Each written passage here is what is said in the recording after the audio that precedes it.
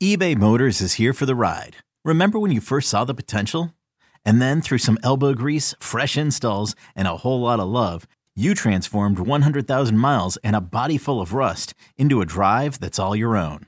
Look to your left. Look to your right. It's official. No one's got a ride like this. There's nothing else that sounds like, feels like, or looks like the set of wheels in your garage.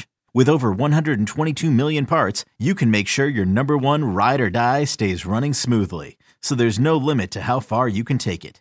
Brake kits, turbochargers, engines, exhaust kits, roof racks, LED headlights, bumpers, whatever your baby needs, eBay Motors has it. And with eBay Guaranteed Fit, it's guaranteed to fit your ride the first time, every time, or your money back.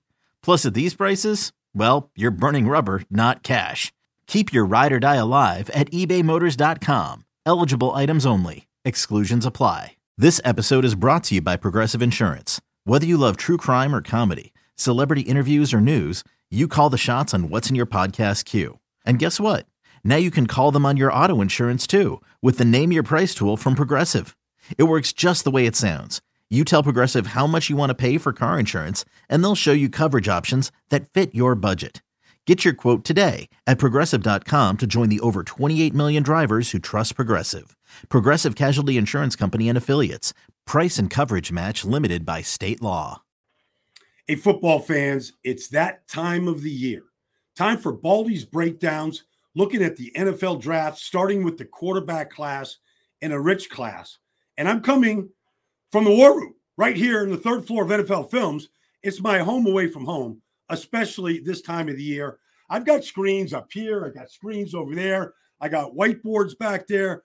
I've got notes. I've got draft Bibles. You name it. We've got it all right here, folks. I mean, we've got everything that you need to get ready. Like, the preparation really never stops because I'm still on the phone. I'm still texting GMs, coaches, guys that are breaking this stuff down, kind of cross-examining the notes. I've got the draft order, all the draft picks right here. So let's get to it. Let's get to this quarterback class because it's a rich class. It's one of the best classes we've seen in a long time because there's going to be quarterbacks taken at the very top of this draft, starting with the number one pick that's owned by the Carolina Panthers, who a month ago traded up from the number 9 spot to the number 1 spot with the Chicago Bears. They gave up a boatload of picks, draft capital, so that they could hold the number 1 pick. Now, I think when they made the trade, they knew exactly who they were going to take. And they didn't want that player to drop, fall, or have somebody else get a chance at taking him. Now, there's been a whole lot of work that has gone into all these quarterbacks. There's been pro days. We have seen David Tepper and Frank Reich and Josh McCown. We've seen the whole group, the Carolina Panthers. I think all the secretaries, they just rented one of Tepper's big jets, and they just went. They went to Tuscaloosa to see Bryce Young. They were in Columbus to see C.J. Stroud. They were in Gainesville to see Anthony Richardson. They have made their rounds in doing their preparation, pro days, combines. Like, they've gone through it. I just tell you real quick here. I remember Andy Reid's first year in Philadelphia, 1999. It was a rich class of quarterbacks. Maybe 6 went in the first round. And I remember Andy Reid telling me when he was getting ready with the number 2 pick in the draft that every day he came into his office, and he came in there early, like 4:30 in the morning early, back when they had VHS tapes. He'd put a different tape of a different player in every day and watch it. And he just kept coming back to Donovan McNabb. And they had the second pick, and they took Donovan. It was a great pick. Donovan was a great player for a decade in Philadelphia. So maybe Frank Reich in Carolina is doing that. But to me, this draft is going to start with the selection of Bryce Young. Now, if Bryce Young was 6'2" and 215 pounds, the way C.J. Stroud is, it'd be a runaway freight train for Bryce Young. But he's not 6'3". He's not 215 pounds. He's 5'10" and a whisker, and he's 204 pounds. Maybe on a good day, he's 204. He's got a slight frame. And it's a concern. It's a concern for a lot of teams. There's just not a lot of great quarterbacks at that size in the history of this game. However, This kid is an elite thrower. He has magical presence in the pocket to feel pressure, to elude pressure, like a boxer in the middle of a ring. He can just parry his punches, just ever slight little movement to be able to make these throws. He can throw it from every angle, the way we watch Patrick Mahomes do, week in, week out. He can throw it sidearm over the top. He's got a nice delivery over the top. He doesn't seem it, at least in his 2 years of starting at Alabama, it hasn't been an issue with him not being able to find his receivers in the middle of the field. Now he's had a fleet, group to throw to over the last couple seasons. However, I don't see a lot of balls getting batted down. I don't see a lot of I don't see sight lines being obstructed because of being 5'10". But he's an outlier. It's an anomaly. I mean, Russell Wilson is 5'10", but Russell Wilson is also, he's thick. He has been able to take a hit, and until 2 years ago, he never missed a game because of an injury. So he's been sturdy. Drew Brees was under 6 feet tall, but Drew Brees was a, state champion tennis player in the great state of Texas. He had an elite feet that just were able to move and reset, and he threw between the trees, and he did it as well as anybody that's ever played the game. That's Bryce Young, to me, is the best player in this draft. And all you have to do is his final game was the Sugar Bowl against Kansas State, and he was awesome. I mean, the Kansas State was a good football team. You remember they beaten TCU during the season. They were a quality football team. He had no problem going up and down the field against Kansas State. The blitz looks, taking shots, looking down the gun barrel, making the throws. I think he really proved himself in that game. 27 starts, 23-4 as a starter. He threw 80 touchdowns in those 27 starts against 12 interceptions. I mean, I could throw numbers and stats. The big stat is he's 5'10", 204. Kyler Murray was that size. He was the number one pick. Kyler Murray's had success in this league. He's gotten Arizona Cardinals to a playoff game. He's also, he's probably faster than Bryce Young. There's probably nobody faster than a healthy Kyler Murray in his business, so he does have that going for him. But I think Bryce Young's a better thrower of the football coming out of college than Kyler Murray was. So that's Carolina with the first pick. I feel like that's a match made. Now, the one thing I will say about that pick is I know Frank Wright well. My brother played with Frank in Buffalo. I was on that team in Buffalo for a brief period of time when Frank was there backing up Jim Kelly. Jim Kelly was 6'3", 230 pounds, could have played linebacker, just as tough as can be. Great leadership ability, great leadership on the field, off the field. Loved the game. Frank was around him the whole time. Frank was with Phillip Rivers in San Diego. He was with Andrew Luck before his retirement in Indianapolis. They traded for Phillip Luck in Indianapolis. They traded for Carson Wentz in Indianapolis. They traded for Matt Ryan. All those guys are big pocket quarterbacks. Bryce Young isn't. So it would go against the grain of what Frank Reich has coached or played with his entire football. Even when he was at Maryland, Boomer Esiason was there.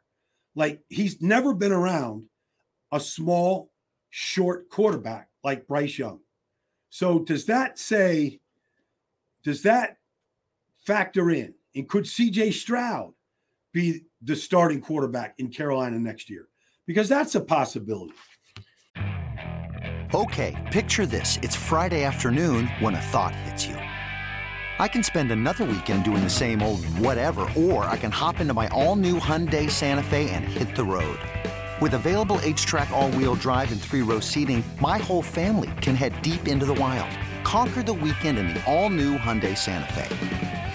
Visit HyundaiUSA.com or call 562-314-4603 for more details. Hyundai, there's joy in every journey. So let's get to C.J. Stroud, because he's a two-year starter, had 26 starts, went to playoffs at Ohio State, had probably the best receiving core of anybody when you look at Garrett Wilson and Jackson Smith and Jigba and Marvin Harrison. Just elite talent. He's got 2 starting offensive tackles, probably first-round picks. I mean, the talent around him was ridiculous. But, C.J. Stroud went to the combine, and he threw.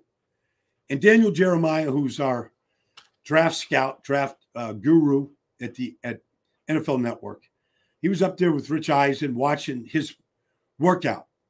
And he said that it was one of the top throwing sessions he'd ever seen. It was just that good. It was just that memorable. It was that impressive.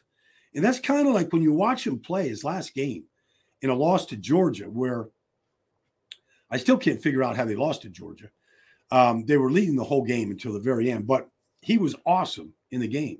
Threw 4 touchdown passes against Georgia. Nobody threw 4 touchdowns against Georgia in 2 straight years when they won a national championship. He ran the ball really well that day, and, it was something that he hadn't done a lot at Ohio State. He hadn't run very much, but he got out of the way of some of the elite pass rushers and talent, Jalen Carter and the whole group at Georgia. He ran away from those guys, and he was really good on his feet, extending plays, taking off with the ball, getting first downs, kind of what you have to be able to do in today's NFL. So, C.J. Stroud is 6'3", he's 218 pounds. He's real sturdy. He's been healthy throughout his career at Ohio State. His record of touchdowns and interceptions is ridiculous. He's thrown 85 touchdowns against 12 interceptions. There's just nothing not to like about the way he throws a football. He did not run at the combine for whatever reason. Maybe didn't feel he needed to. Kind of like to see, is he a 4'8" guy? Is he 4'7"? I don't think he runs a 4'6" or 4'5" for sure. But I'd like to kind of see what he is, just because so many quarterbacks have run. So that's my top 2 quarterbacks, and I feel like they're going to go 1 and 2 in no particular order to both the Carolina Panthers and the Houston Texans. The third pick belongs to the Arizona Cardinals. They don't need a quarterback. But the Indianapolis Colts picking 4th, they do. They desperately need a quarterback. They're tired of trading for quarterbacks and getting rentals, and they need to establish a quarterback. Gardner Minshew is there. Shane Steichen's the new coach. I believe between the date that I'm actually taping this right now, which is April 11th, 16 days before the draft, I actually believe the Indianapolis Colts are going to make a trade with the Arizona Cardinals to make sure that they get the choice of the third best quarterback.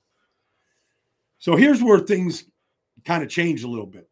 I believe Hendon Hooker is the third best quarterback in this draft. Hendon Hooker is 6'4", he's 218 pounds. He's big, he's strong, and he's sturdy. And he transferred from Virginia Tech after 3 years. He went with Josh Heupel to Tennessee. And Tennessee, who had been a moribund college franchise, moribund at the depths of the SEC. Nobody talked about volunteer football. Nobody talked about Rocky Top. Peyton Manning didn't even go back to Tennessee. They were so bad. But Josh Heupel and Hendon Hooker put the Tennessee Volunteers back on the map.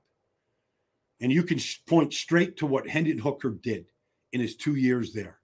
Now, there are knocks against him. He tore his ACL in mid-November against South Carolina. He's been on the mend since. He hasn't run. He hasn't thrown for anybody since then. He's been mending. They say he's going to be ready at the end of June. Hendon Hooker is also 25 years old. He was a 5-year player at Virginia Tech, 3 at Virginia Tech, 2 at Tennessee. But with that, you get a very mature kid. You listen to Hendon Hooker talk about the game of football, you feel like you're talking about a guy that's been around the game, the NFL game, for 5 years. He can rattle off plays and formations and coverages and how to attack them. He sounds like a student of the game. And he is. That's what he is. He's a student of the game. I love him. He improved every single year that he was in college. Virginia Tech, all the way through, all the way to Tennessee. 2 years at Tennessee, he was 15-7. And this year, the Tennessee Volunteers beat Alabama. And Hendon Hooker threw 5 touchdowns that day. He was awesome. He might have been the best player on the field, maybe Bryce Young, but they beat Alabama this year. Like, to think that Tennessee could compete with Alabama 2 years ago before Hendon Hooker got there. I didn't think it was even possible.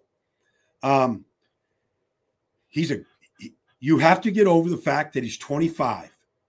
You have to get over the fact that he's coming back from a torn ACL in November. But he's going to be healthy. And I believe wherever he goes, whether it's to Indianapolis, whether it's to the Las Vegas Raiders at number 7, the Tennessee Titans at 11. You could go down the list of teams that might be quarterback needy. The Minnesota Vikings at 23. You could keep dropping. Hendon Hooker could very easily be taken in the first round. You get a 5-year deal for him, and I believe he's capable of starting wherever he goes.